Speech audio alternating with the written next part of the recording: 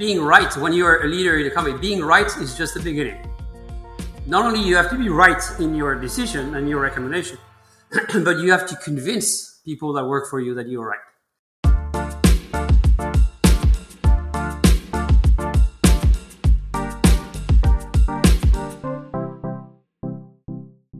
Hi, I'm Frank Bournois, Professor of Management and the Dean of ESCP Business School.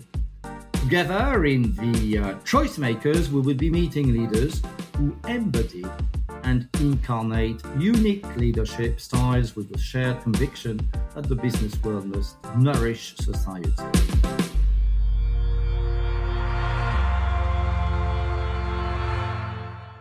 Hello, everybody. For this episode of Frankly Speaking, I have the pleasure of speaking, and we have the pleasure of speaking with an outstanding business leader who has over 30 years of experience in the biotechnology and pharmaceutical industries, and whom we also have the honor of counting amongst our ESCP alums. Hello, Jean-Jacques. A very warm welcome to you. We're all very glad, I think, Jean-Jacques, and to speak with the current chairman and CEO of BioMarin Pharmaceutical, Inc., for our community, ESCP community and others. Would you tell us about your story and how you got where you are today? So my journey started in France, where I was born in the north of France, in the Pas-de-Calais. I have no memories of it because I was a year old when I left. I'll explain that. My grandfather was an engineer at Rhône-Poulenc. My father, graduated from École Polytechnique, and he was a mining engineer. So my mother was a nurse, and so you can see I had my roots in science, medicine, and engineering. So I had a pretty unusual childhood because my family was managing mining companies. So after being born a year or so, my family moved to Sardinia in Italy, and then to Iran. For my father was managing a lead mine there, and then phosphates mines in Tunisia and Senegal. So I actually lived outside of France until the age of basically 13, coming back to France in the summer, but I didn't really live in France. And actually in Iran, I was initially schooled by my parents. My father and mother taught me how to read and write because there were no schools where we lived. And actually, interestingly, in terms of flexibility and adaptability, remember 1 year I started the academic year in Tunisia. I did my first quarter in Tunisia, then Paris, and then Senegal. I finished the same academic year. So I had a great childhood in terms of seeing the world, seeing different places and different cultures, which I think had an impact on me. You already had, Jean-Jacques, the international dimension far before you became a student, and that is incredible. Yeah. So again, I've got to thank my parents for moving frequently to foreign countries. Again, fostering a sense of flexibility, resiliency, respect for other cultures, diversity, and also adventure, of course. And also, hard to tell today, but because I tell it to my kids. I grew up with no TV, no radio, of course, no personal computer, no internet, no cell phone. And actually, when we were in business school in Paris, we had to. Some of our homework had to be returned in handwriting, and some of it had to be turned typed. But today, this looks like ancient history, but it's kind of interesting compared to where we live today. So I would say, one constant throughout my career has been my love for the life sciences because of how we can help so many people on such a large scale. Tell us maybe, because I know that there will be many listeners asking for this, how was the connection made for a person like yourself in terms of being so passionate about life sciences and pharmaceuticals? Because it may not have been your first job when you were out of ESCP. No, actually, my very first job was in a company called De Gremont, which was a company in water treatment engineering company. building water treatment plants in the developed world mainly. So there was this aspect. So it's related, it's related to health, good health. Where does it come from? I don't really know. I mean, in my family, there were doctors and pharmacists, and actually one of my grandfathers was a pharmacist too. I forgot to mention that. So there was always this medical side. My mother was a nurse. And then I saw some pretty tough things. I remember when I was in Iran, there was an earthquake, and I saw a truck from the Red Cross that was full of dead kids. I'm sorry to bring that up. And so, it probably had an impact on me, and I wanted to help people and be compassionate. It's hard to explain. We're passionate for something. What I get, if you allow me, of course, Jean-Jacques, is that I see it as being at the crossroads of course, your international experience. Maybe clearly also that there is your family background and occupations in the family, and certainly also a very humanistic personality where life sciences are making a whole. I started as a sales rep for the first 4 months. I was selling Voltaren, which was a leading anti-arthritic drugs at that time, and Lopressor, which is a beta blocker for the treatment of hypertension.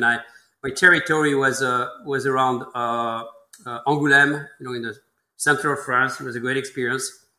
So I got to call on primary care physicians and rheumatologists and cardiologists. It was a great experience then. So then I moved. So after 3-4 years in France, Sibagagi moved me to the US, in New Jersey, where the headquarters were for their pharma division. And again, I was a sales rep again for 4 months in California, where I am now. Kind of a coincidence in a way, but it's how I got to know the San Francisco Bay Area. And then I was in product management again on a product called Transderm Nitro, which was actually the first transdermal medicine ever approved by the FDA for the treatment of angina, unstable angina. So, and that's what got me into cardiology a little bit, and that's how I got the job at Genentech. So I started Paris, then New Jersey, and then I moved to Genentech in California, in South San Francisco, which at that time was the leading biotech company. Genentech, Amgen, they started the biotech industry basically. And I was head of cardiovascular marketing, and I launched a product that was called Activase, or tissue plasminogen activator, for the treatment of heart attacks. It's important because it was the first recombinant DNA drug ever approved. It was made with so-called mammalian cells. So it was a major technological breakthrough, and it kind of priced the biotech industry. At that time, we priced the product at 10 times the price of the existing non-biotech therapy, and it was a kind of a big deal. It made the news, all that. Actually, today it wouldn't look like such a big price, but anyway, product was very successful. We did $200 million from in the first 12 months, and then after that I headed back to the East Coast, where then I worked for Ron Poulenc, which is now, as you know, was turning to Aventis, and now is Sanofi. So, and I was head of the North American Advanced Therapeutics and Oncology division. I launched a product called Lovenox for the treatment of prevention of pulmonary embolism and deep vein thrombosis. And then I prepared the launch of Taxotere. Then I was promoted to head of worldwide marketing at Ron Poulenc, reporting directly to Michel de Rosen, who was the CEO. So both drugs were great successes. They reached over $2 billion in revenues. I mean, now they are generic. So that's kind of, so Paris, East Coast, West Coast, back to East Coast. Now I'm going back to the West Coast. In 1989, I went back to the West Coast to be my first CEO position of a small company called Sangstat, which was in the field of prevention and treatment of organ transplantation and rejection. So, and I was CEO and then chairman and CEO for around 5 years, and then we sold the company to Genzyme, which then was acquired by Sanofi. So it's all kind of connected. And then After that, I became chairman and CEO again of a second biotech company called Genencor, which was a industrial biotech company, so very different from what I had done before. It was biotech, but instead of selling drugs by the milligram, I was selling them by the ton, with actually, gross margins, profitability that was not quite as good. But it was a significantly, large company, about 1,400 people. And I think when I left, they were $800 million of revenues. And the company was acquired by a European conglomerate from Denmark called Danisco, which now has been acquired by DuPont. So Pac-Man. This is a life when you in the business world. So so finally taking me to where I am today. So BioMarin. When it was decided that the Genencor would be acquired by Danisco, I was planning on taking like a couple of months off to relax a little bit. And I only took a whole weekend off, and I started, I left Genencor on Friday, it was acquired, and I started at BioMarin on Monday. Because there was an urgency for me to get there, the company BioMarin was in trouble. So that was almost 17 years ago now. The company was in trouble, had lost $200 million a year before. Revenues were minimal, like $18 million. And they were a group of shareholders that wanted to get rid of the board of directors. So it was pretty shaky. Maybe, Jean-Jacques, BioMarin, that's a little bit of a dream type name. What was the name around? The brand had been around for a long time. And So the company was created, it will be 25 years ago at the end of this year. So I didn't start the company. I kind of restarted the company because it was really running out of money. The name comes from if you know a little bit the San Francisco Bay Area, once you go over the Golden Gate Bridge, so on the other side of the bay, so you go from San Francisco County to Marin County, Marin. So so our technology has nothing to do with marine life or whatever. No, it's just the name of the county where the company was started and is headquartered. Tell us also, because I know that many listeners will be interested to know, was BioMarin's original mission the same as it is today in terms of translating genetic discoveries into transformative medicines, or was there a move? Not really. I mean, when I started, we've basically been true to that. But before that, it was a company started around carbohydrate science. It wasn't very clear where this would go, to tell you the truth. Even they thought about diagnostic. They went into different directions. But then eventually we decided to focus the company on genetics and genomics and to stay in therapeutics. So when I joined the company, there were 300 employees, and unfortunately had to let go about 100 of them within 3 weeks after I joined, because the company was literally running out of money. So there was no choice to kind of restructure, reorganize, and get the company going. So, but now we are focusing on diseases, genetic diseases, where we precisely understand the biology around the disorder, which is, we are rooted in genetics, and we develop targeted therapeutic interventions that address the underlying cause of the diseases. And so all the products we have on the market today, for instance, are the only products that are approved for the indications that we treat. So we have no direct competition. That's about it to change. We're getting into, we're going to talk about it with gene therapy, hemophilia. But right now, all the products we sell, there is no alternative to what we're offering. So they're therefore very severe, life-threatening disorders, and we sell those around the world.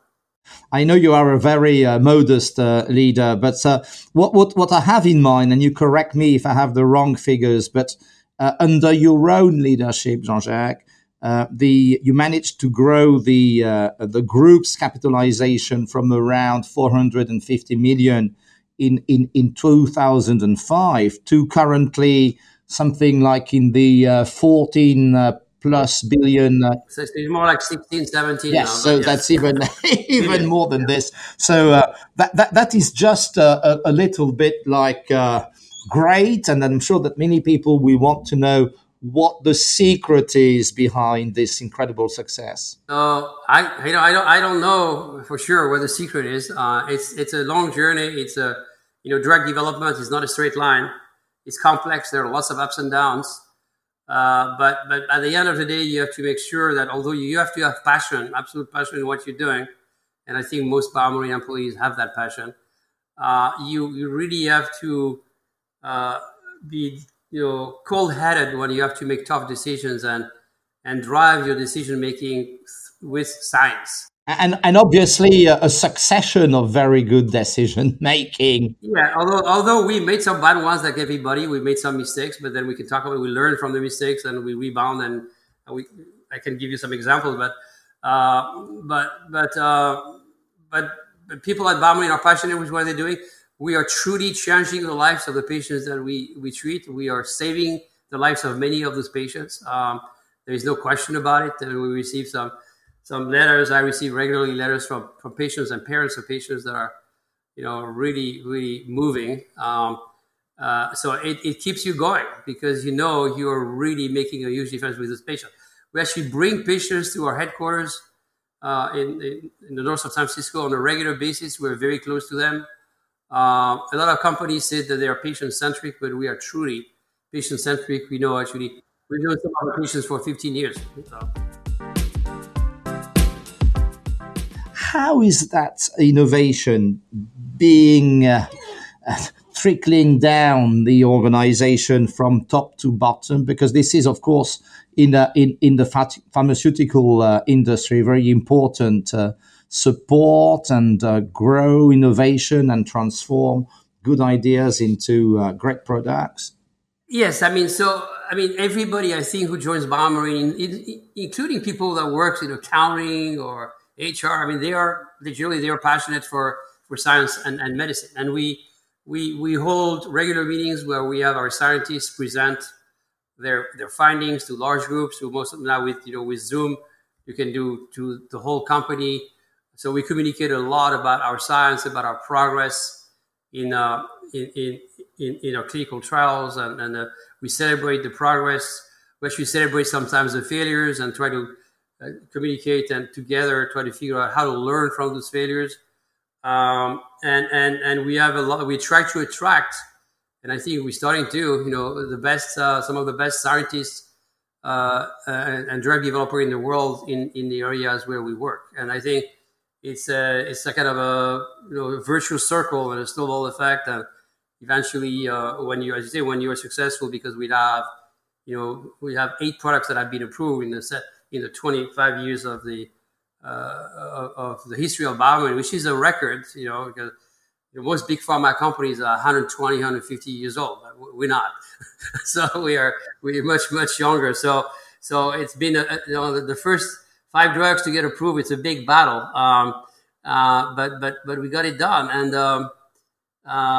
we give a lot of autonomy to our researchers.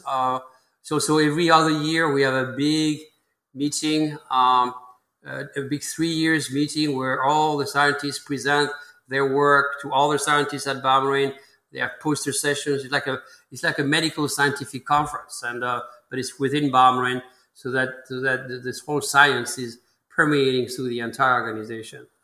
I'm sure that a lot of our listeners also are wondering how somebody who wasn't born American is managing to adapt leadership practices and be so successful in a U.S. environment, because this you will have to admit. No, it was difficult at the beginning. Obviously, American culture and European culture is somewhat different still, and it still is today.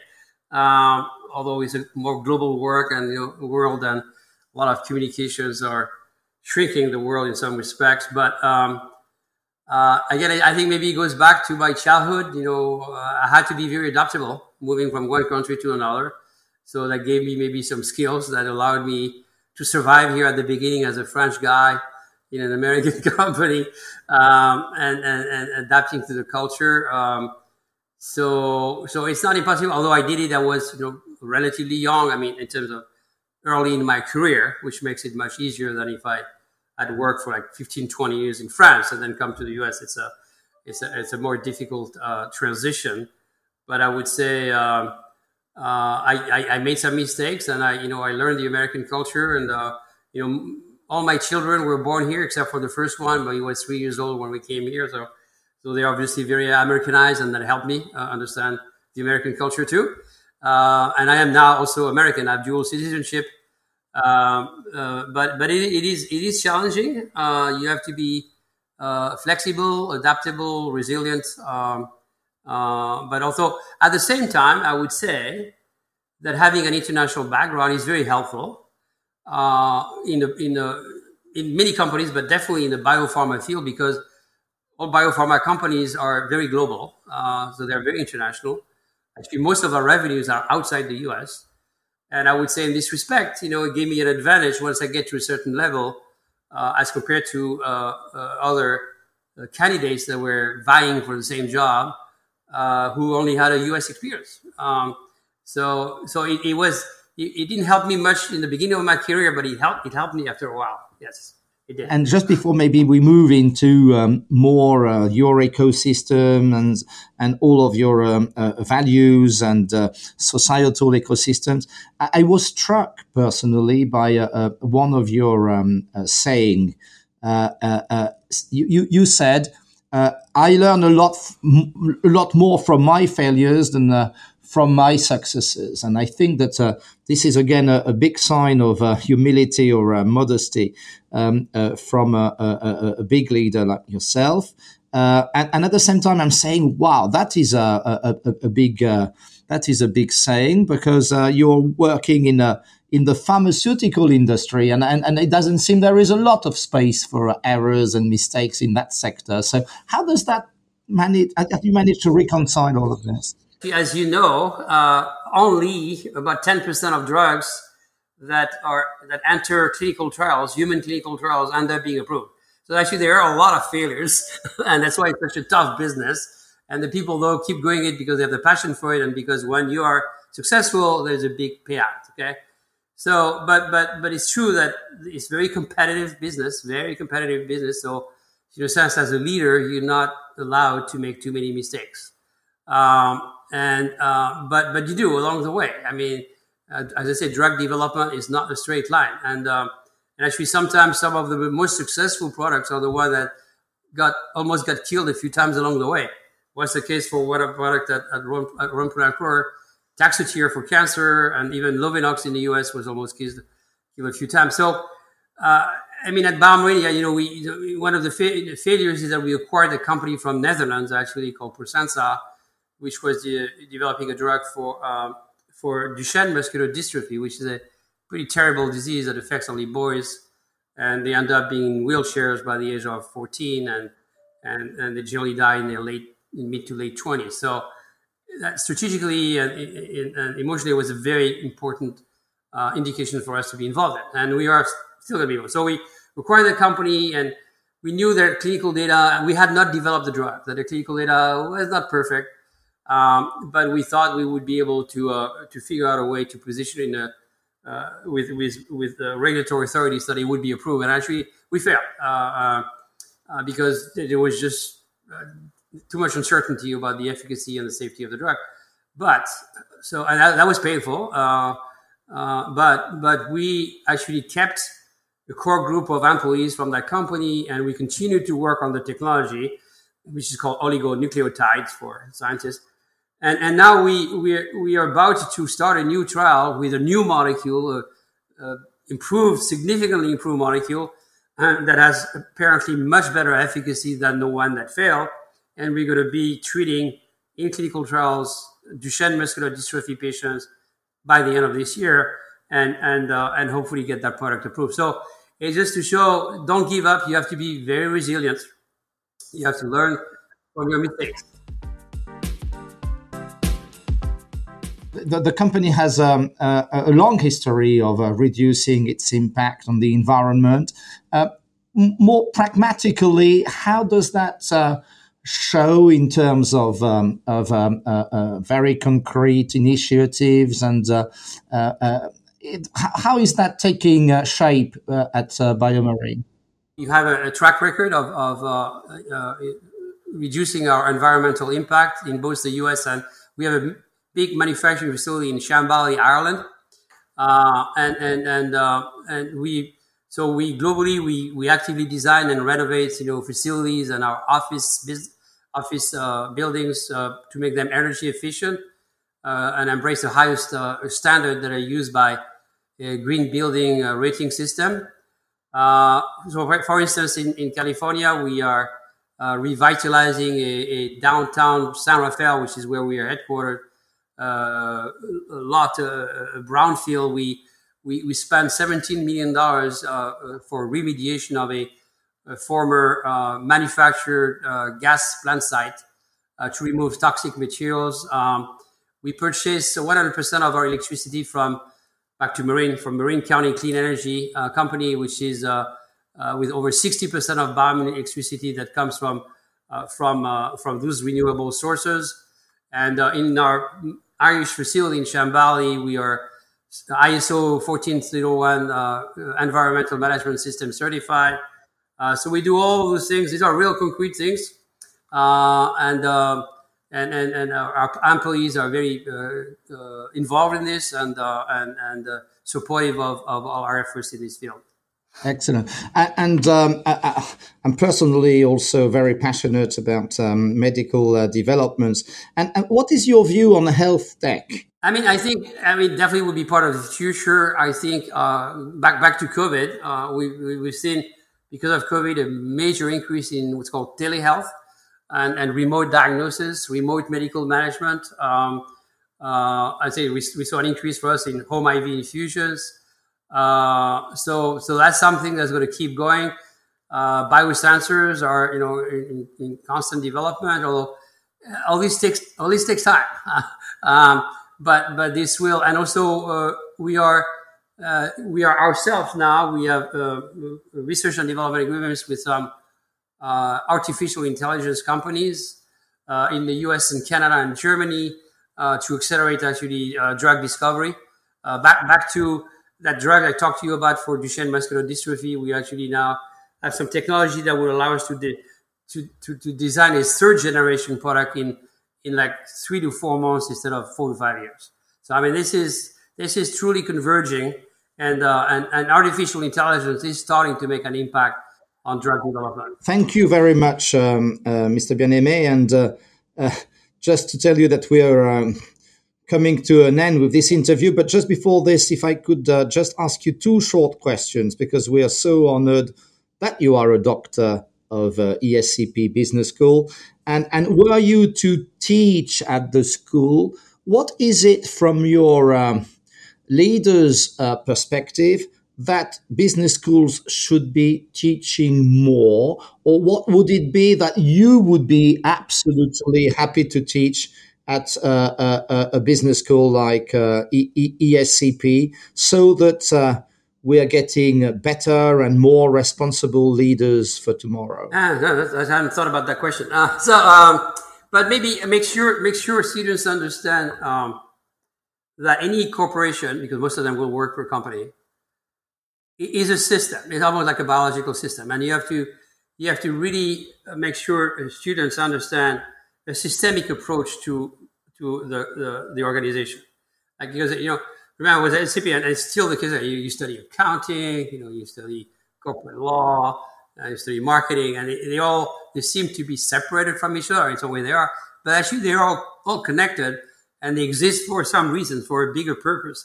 And maybe make sure that students understand that actually, why is it we ask you to study marketing? Why is it we ask you to study finance and accounting? Because it's how does the whole thing come together? Maybe we didn't spend enough time on that when I was in school. That's probably changed a lot since I was a student there. And then maybe another thing is, if you want to develop leaders, leading managers, is that is, and that's something I talked about, I think, in another interview. Being right, when you're a leader in a company, being right is just the beginning. Not only you have to be right in your decision and your recommendation, but you have to convince people that work for you that you're right.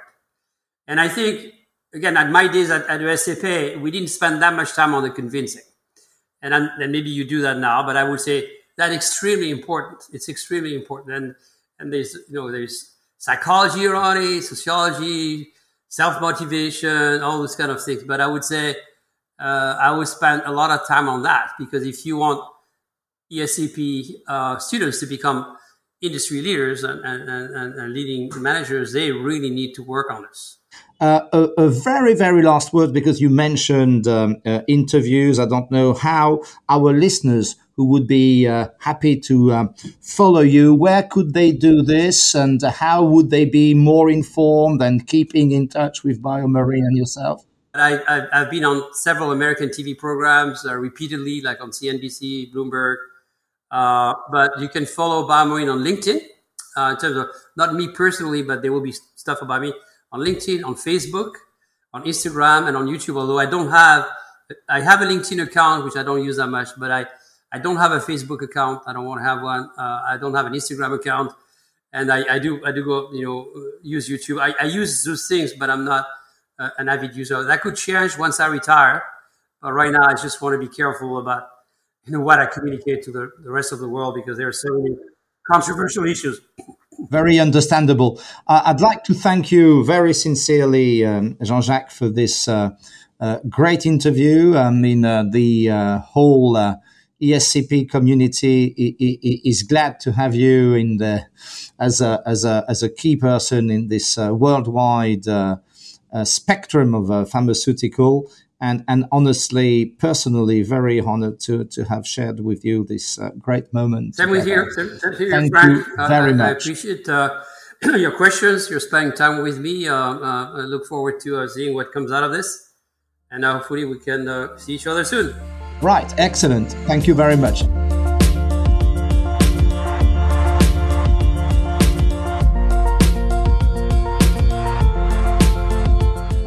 This is already the end of this episode, and I sincerely thank you for listening, and I hope that this exchange has inspired and nourished you intellectually. If so, do share it with others. For more insights, don't hesitate to follow me on Twitter and LinkedIn. Take care, and I'm looking forward to you joining our next meetings with leaders.